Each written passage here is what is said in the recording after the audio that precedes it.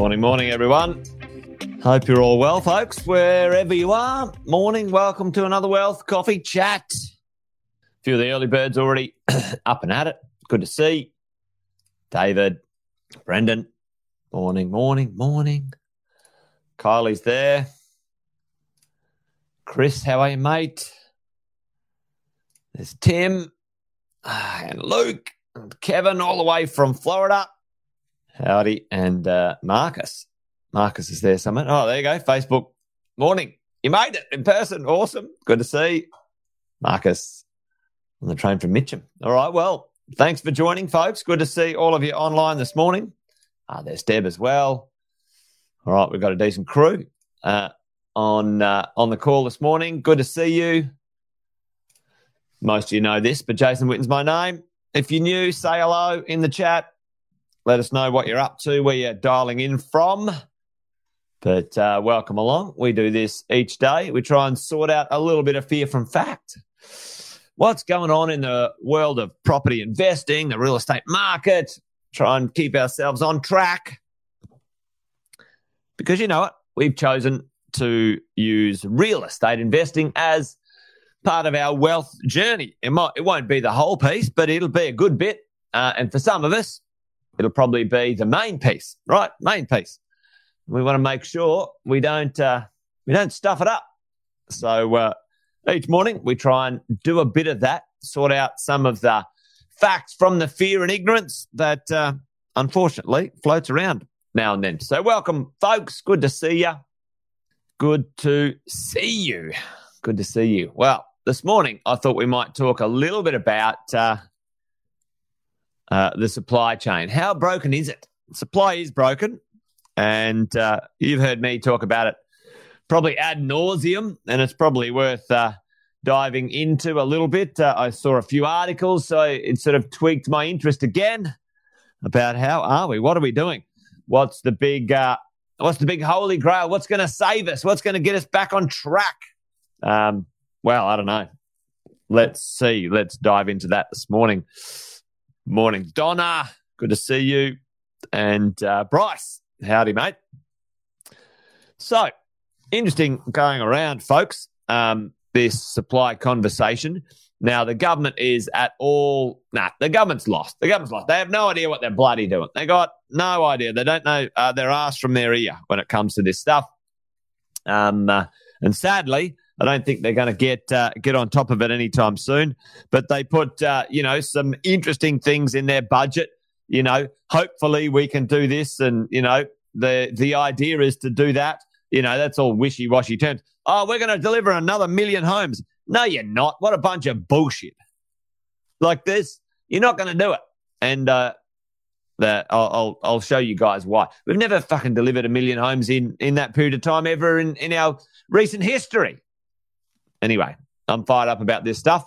But check this out. I saw this article in the Fin Review. Thought it was worth talking about. What is this question here? What it's saying. What do you guys think? Not only have we got pretty serious migration and immigration going on in the world of Australian property, so that's certainly putting lots and lots of pressure on the rental world, and ultimately that'll put some pressure on the world of investments as well. But immigration's only one reason. What do you guys think? There might be another reason going on, and it's an interesting one. It's kind of a double layer to this. Chuck it in the chat if you think you might know. There's Chris. Hey, Chris, how are you, mate? Good to see you. Morning, Alison. All right, put it in the chat. Other than the supply issue and the population increase, there's a few other things. There's one other thing going on right now that's quite interesting. That might, be part of this challenge, problem, issue as we're going along. Donna's got a question here. Interesting question. Donna, does anyone know how much cash immigrants are allowed to bring into the country? Well, it's an interesting one. I don't know the exact number, Donna, but I do know there is things like a visa where if you buy a business, you bring in $2 million. It's pretty interesting how people can get in here. Yeah, intergenerational wealth for sure. Chris, we talked about that yesterday. Not enough council allowing land zoning. That is one thing that's actually needs to be fixed up.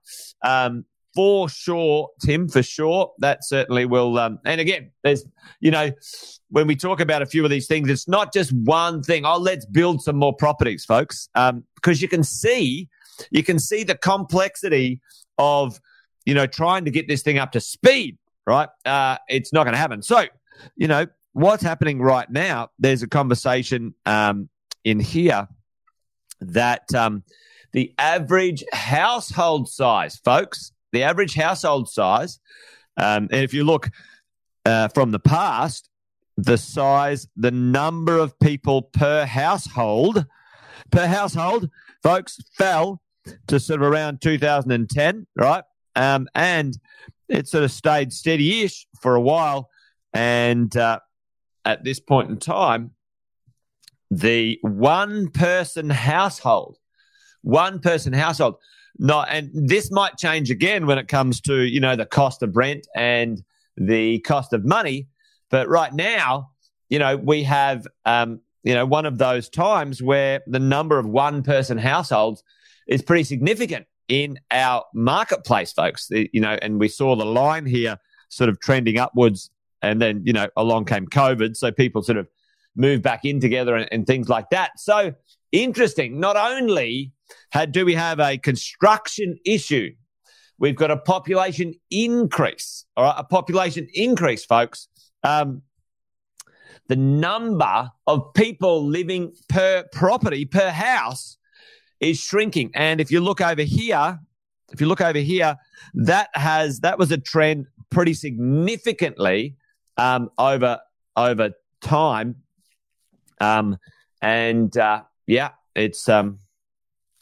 It's going to continue. It's going to continue in that way as we go along. And what else is sort of driving that? Well, you have a look at certain cities, places like Hobart, Canberra, Darwin, Sydney, Melbourne, Brisbane. Adelaide's kind of staying the same. Adelaide's probably the only one that hasn't. I am putting a lot of orange there. It's not a really good color. But, Adelaide's kind of the only one that stayed a bit flat when it comes to one-person households. So we've got this issue, folks. We've got an issue. We've got a challenge. And young parents living with young adults still living with their parents, that's going down, thankfully, for the parents as well. So interesting. What's that doing for all of us? We can see into the future there is a shortfall. And depending on which statistics you look at, depending on who you listen to, depending on what you're reading, everyone agrees. The numbers vary depending on which way you look at it. Everybody agrees, no matter who they are, that the supply chain is broken, and it will take a long time. We talked about that yesterday, 5 to 10 years to repair that issue. Now, there's another thing right now, and I'm going to talk about this in a minute.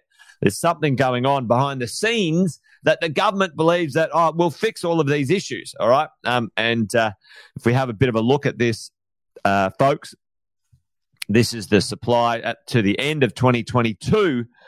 Now, if you have a look at the things under construction, and then you look at the next bit, right? So these ones, the ones that are marketed, the ones that are, to be sold, or these under construction. So the ones that landed in 2022, and this is kind of, apartments are the only place you can, medium density, let's call it medium to high density dwellings, is the only place you can really supply a growing city, folks, right? Now, some of us old people don't want to live in apartments, but the majority of young people are absolutely happy. I've got some young investors, sub 40 folks. They don't understand why you would buy a house 35 kilometers from the CBD, right? I've got investors, young investors, Youngish. Is sub 40 young? There you go. They live in Sydney, and they've invested around the country, done very well. And they looked at me like I had a second head when I'm saying, yeah, buy a house for some land content, 30 to 40K from the CBD. And they're like, who lives there? Who lives there? Why would I hate that idea? Anyway, well, I'm getting distracted here for a second. So, folks, look at this. Tell me in the chat, 40's the new 20. You're dead right, Alison, especially if you live at home until you're 30. The average age of a first home buyer these days is like 38, folks. Holy shit, 38. Anyway, there you go. You might be right, Alison. 20's the new 40. 40's the new 20. So anyway, Jason, get your question out. Folks, see these properties here that were under construction in 2022. When were they started? Yeah. Now, some were completed, and some were under construction. Right? When do those properties get started? Tell me, how many years ago? How many years ago, folks? They were completed or under construction in 2022. 2022. How many? How many, folks? Yep, dead right. 2 to 3 years ago, folks, those properties were started. And have a look at the ones here. This is our problem. The ones that are in marketing, right? The ones that need to get sold. Yeah, you're probably dead right, Chris. The planning started, 3 to 5 years ago. 3 to 5 years ago, the planning started. So here's the drill. See these ones here in marketing and, plans approved and plans submitted. These properties will be at least 3 to 5, if not 5 to 7 years away. And these properties in the plans approved stage, 30 to 50% of the properties are being shelved because the pricing and the sales and the finance have absolutely poleaxed the future supply chain. A lot of colours on it, big crosses, nice and red. You get the point, right? Here's the government solution, folks. Here's the government solution. Let's do this. Let's give international companies tax breaks that you and I as investors, local investors, don't get. It's an absolute bullshit as well. What an absolute kick in the teeth from the government. You know what?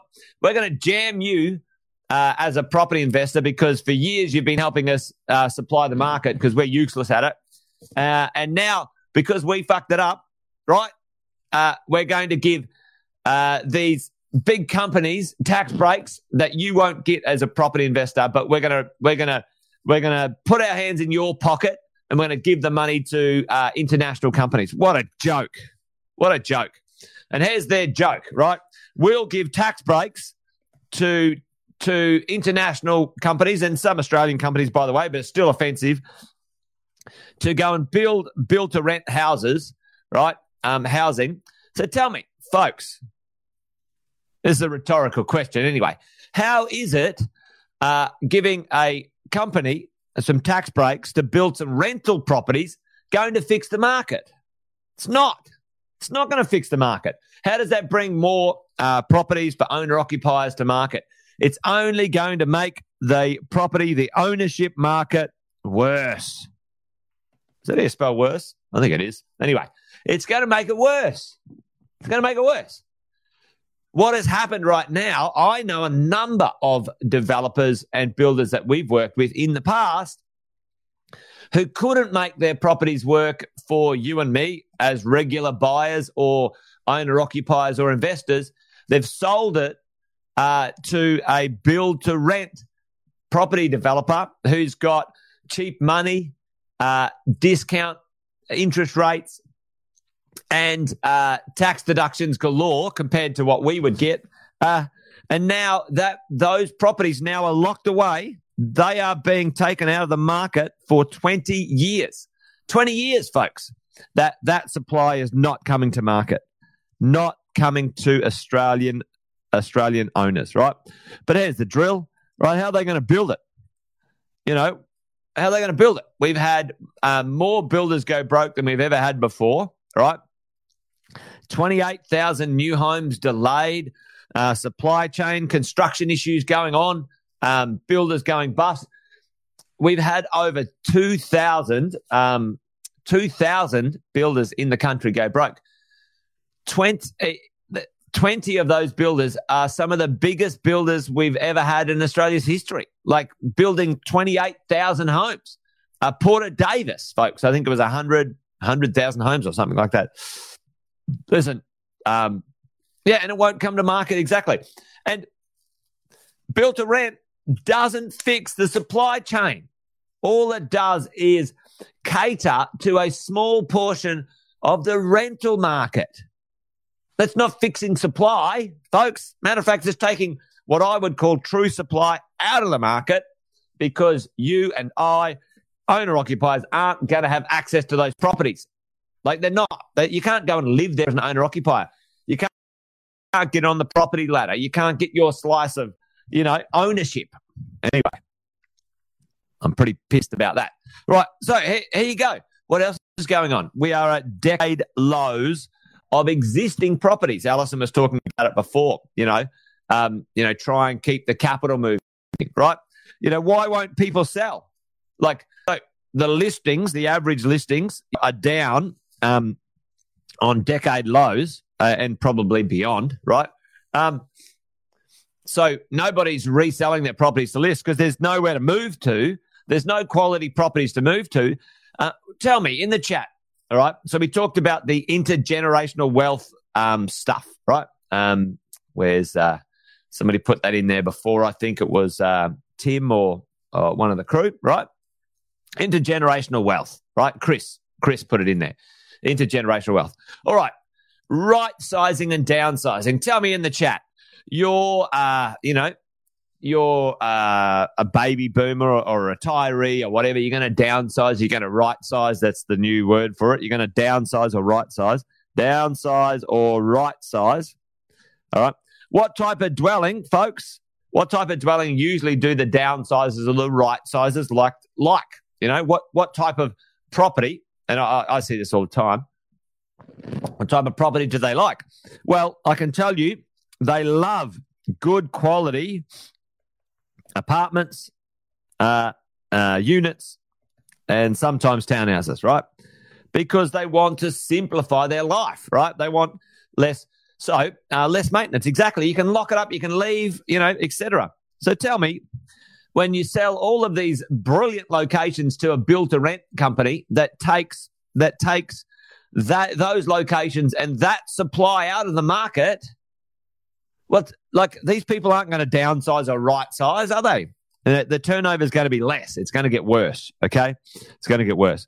Population's going up. You guys know this. Now, it's not linear, that's for sure. But imagine that, folks. Imagine we're going to go from, at the moment, we're at sort of 26 million people, right? And let's say go by 2030, right? 2030,